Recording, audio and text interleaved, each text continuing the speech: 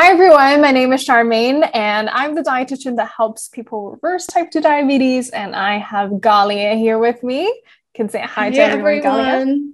We are super excited today because we are going to talk about a common topic about weight loss and reversing type 2 diabetes and why weight loss is not enough. And we see this a lot because a lot of people think that if you just lose weight, you'll be able to reverse diabetes. And often when they're in the doctor's office, that's what they're told. Their doctor tells them, well, lose this 20 to 30 pounds and your diabetes will go away. Now, for some people, they may be able to lower their A1C, but for a lot of people, their blood sugar is still elevated despite the weight loss. And so we're going to dive deeper into why that is. And in the end, we're going to give you an answer of how you can actually reverse type 2 diabetes for reals and still be able to lose weight as you go on this reversing diabetes journey. So should we get started? Yeah, I absolutely love this topic. I think this is so important to go over, like you said, just because we hear this all the time, and I think it can be really frustrating for people where you've put in so much effort into losing weight, but you don't necessarily see the results that you want in terms of your A1C, in terms of your blood sugar, and generally also just being able to, maintain that weight loss. And so we're really going to just jump into the background science as to why this is the case. So if you've been following this podcast, if you've been following, our social media pages, you would have heard us speak about the primary sites of insulin resistance before. So as a recap, insulin resistance occurs in three different tissue types, cell types. So that will be in the liver, in the adipose, so like in fat tissue, and in the skeletal muscle. We're really going to focus on skeletal muscle. And when we say skeletal muscle, again, there are different types of muscle in our bodies. Skeletal muscle is the muscle that we have the most of. It's literally what you think of when you hear muscle. So the muscles that make our body move. So skeletal muscle is absolutely essential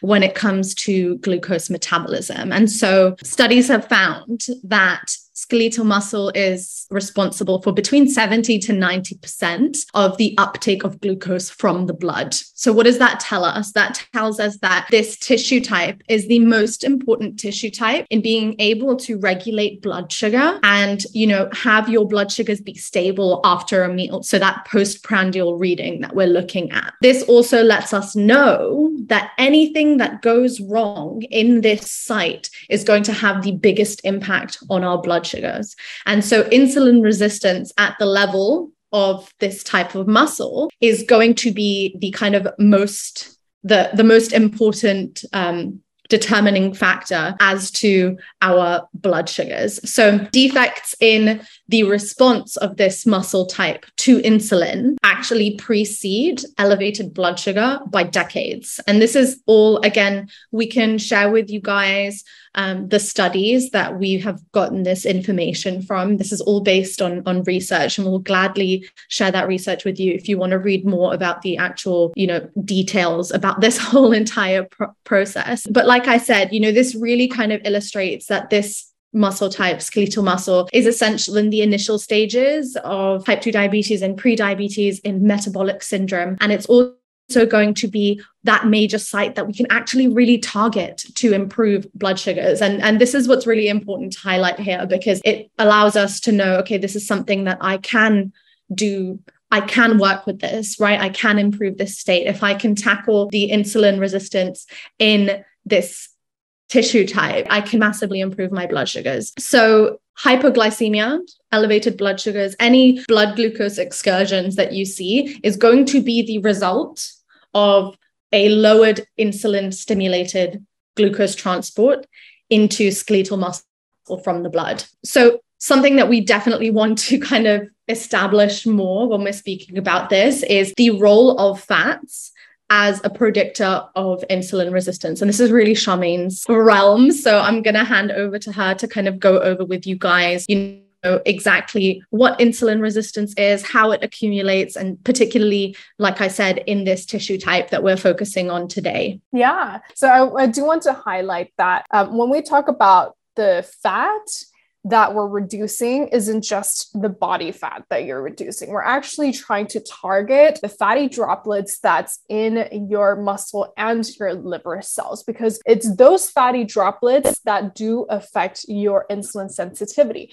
not necessarily the fat in your fat cells, if that makes sense. So there's two different types of fat, right? Fats that you carry, and then fats that are kind of like a glue, if you can imagine that. Fats that are kind of like a glue that inhibits the workings of insulin to be able to bring in glucose from the blood into the cells. When people are losing weight, a lot of times they may be losing fat in their fat cells, but not necessarily the fatty droplets in their muscles or in their liver cells. And that is why a lot of people, when they lose weight, their blood sugar is still elevated, because the root cause of type 2 diabetes was never addressed, if that makes sense. And so that is exactly what we're trying to target. And I know that there has been studies on reversing diabetes that is done by putting someone on a super low calorie diet of like a 500 calorie diet or 800 calorie diet, and people were able to reverse diabetes. However, we all know that is not sustainable. And nowadays, a lot of people, when they try to lose weight, they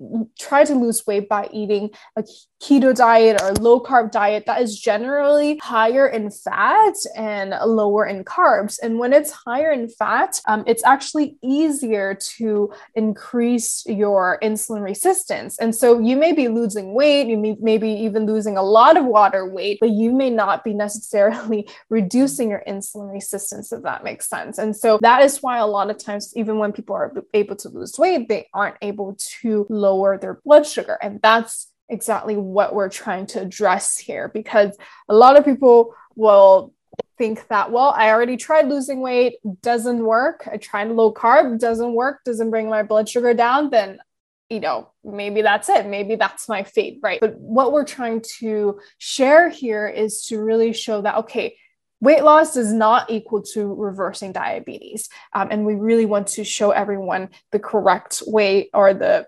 optimal way to reverse diabetes, if that makes sense. Yeah, I think like I said, I think it's something so essential to speak about, because so many people try so hard to lose a lot of weight thinking it's going to get them to where they want to be. And ultimately, to reiterate, right, like we said, there are 3 prime sites of insulin resistance. Because skeletal muscle is responsible for the majority of glucose metabolism, that's going to be kind of the most important tissue type to focus on. And like Charmaine said, when you lose weight, it doesn't necessarily mean that there is less insulin resistance in that tissue type. When you lose weight, what's happening is your adipose cells shrink, right?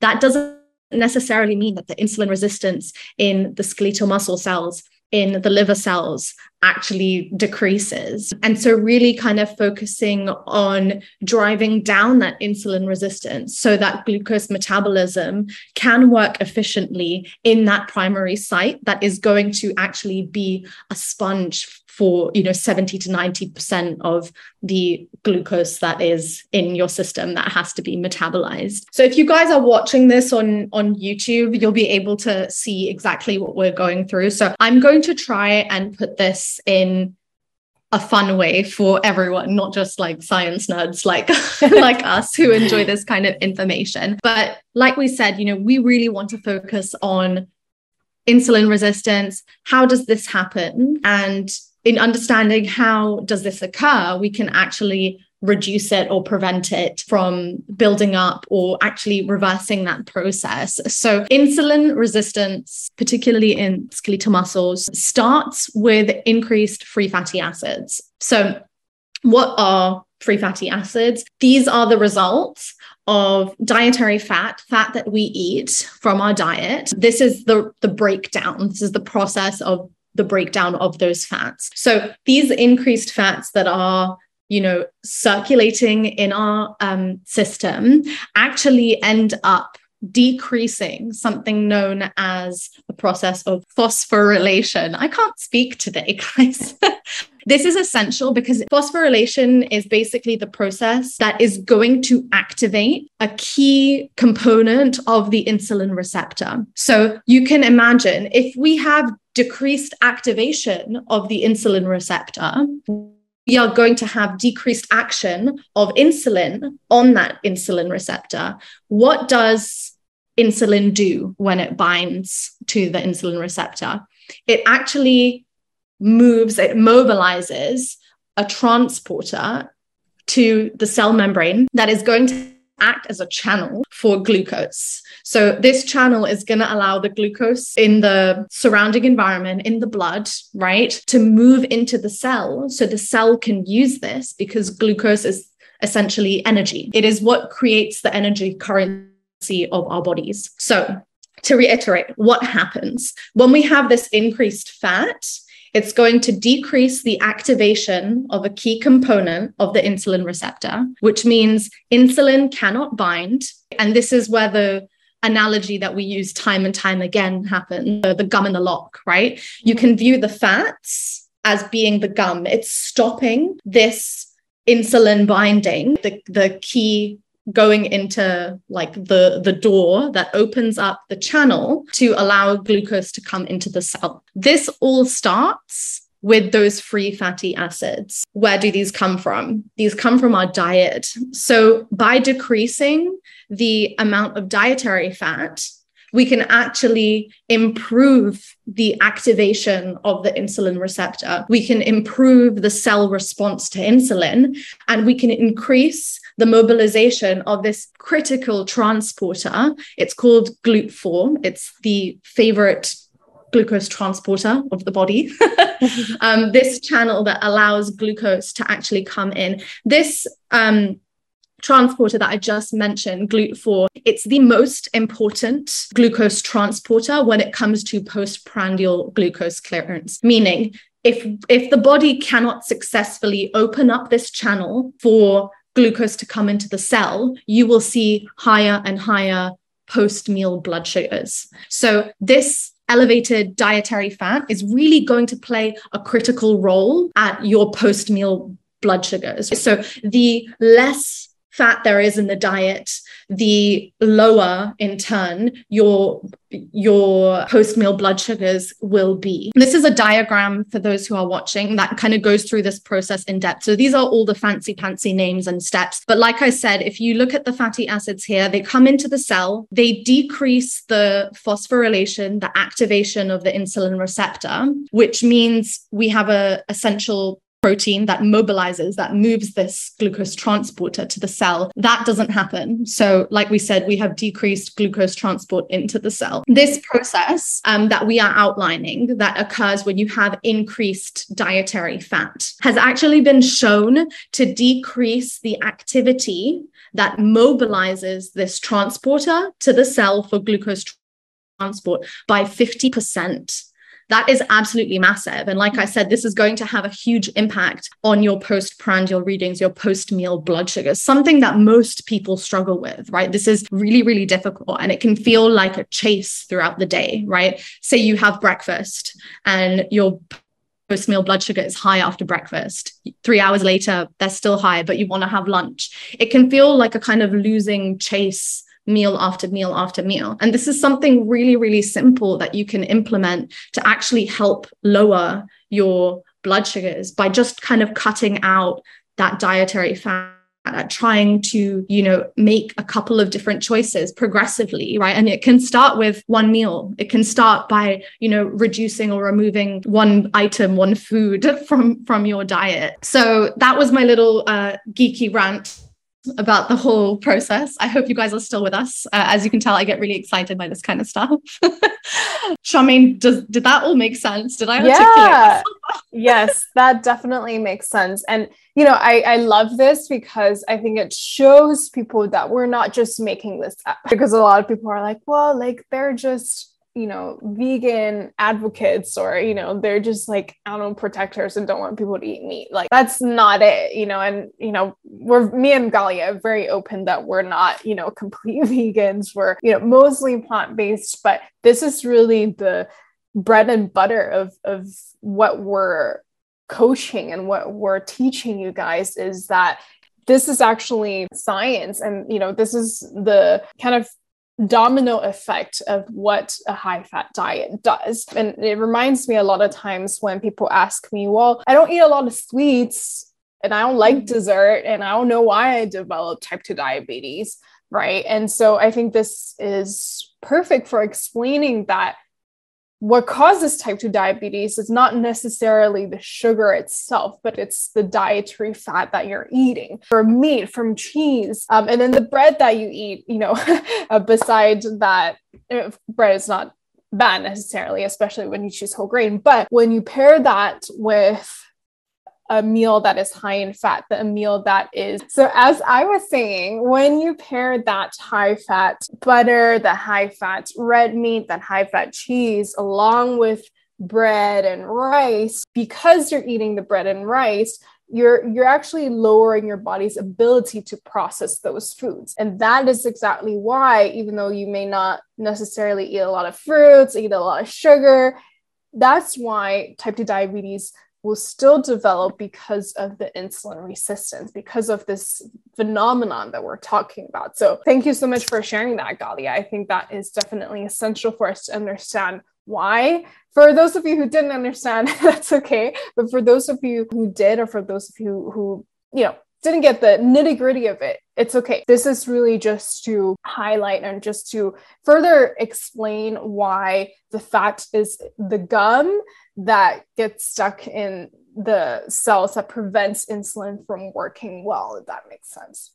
Yeah, 100%. And I'll just add, to reiterate onto that, like Charmaine, if the actual kind of cellular process didn't make as much sense to you, there are also more observational type of studies that illustrate this principle. So there's been many studies that have looked at people who have a healthy weight, people that have a healthy BMI, they do not have pre-diabetes, they don't have type 2 diabetes, right? And they're able to observe that there is an inverse relationship between the insulin sensitivity in that person's body and the amount of intramyocellular lipids, so the amount of fat that is kind of accumulates in the cell, which is what we're discussing. And this kind of shows you as well that amount, that lipid, right, that intramyocellular lipid, it's independent of weight, right? If insulin resistance had something to do with how much you weigh, then you wouldn't observe insulin resistance in these individuals who have a normal BMI, right? And so what they see is that as that amount of lipid, intramyocellular lipid that comes from the diet increases, their insulin sensitivity decreases. So they become more insulin resistant. And this really kind of shows us observationally, right, outside of the cellular explanation that we went over in this episode. This shows us that being overweight, central adiposity, it's actually not the driver of insulin resistance. It's not the cause. It is those intramyocellular lipids and how they stop the activation of, like I said, the insulin receptor, and they reduce the mobilization of this glucose transporter to the cells. So then you just have this glucose that stays stuck in the blood because there aren't the necessary transport channels in the cells to actually allow that glucose to enter the cell. Hopefully that kind of makes it more clear outside of the the geeky science explanation. But if you guys do have any questions about that, or if you do want to know more about it, you can always DM either one of us. I mean, I think it's so important to understand this process because there is a lot of information out there. It can be really, really confusing, but science doesn't lie. Research science doesn't lie. And so the more you can understand about this, the more informed of a choice we can make as people who are trying to improve their health. So if you guys do have any questions, if you do want more information, you can reach out to us. Like we said in the beginning, we can also share with you the research articles if you want to have a look at these too. Yeah, I'm rambling now, guys. I get excited. I love that. And I think at the end of the day, right, if you're thinking about, well, but the mainstream is all about low carb, it's all about calorie counting, and, or that's what my doctor told me. Now, I would ask you this question. At the end of the day, it's up to you, right? It's up to you to choose a method that focuses on the root cause or a method that just manages the symptom, right? And so I think if you want to be able to eat more carbs and be able to lose weight and be able to reverse your diabetes, lower your blood sugar, then, really this is the way. A whole foods plant-based diet really is the way to allow you to do so. Now, one thing, this is kind of bonus that I wanted to add, this is more catered towards weight loss. And it's interesting because the dietary fat doesn't just affect your cells in the insulin activity. It also affects your mitochondria. We all know that in weight loss, metabolism is really important. And mitochondria is the little cells that are responsible for metabolism. And just as how dietary fat can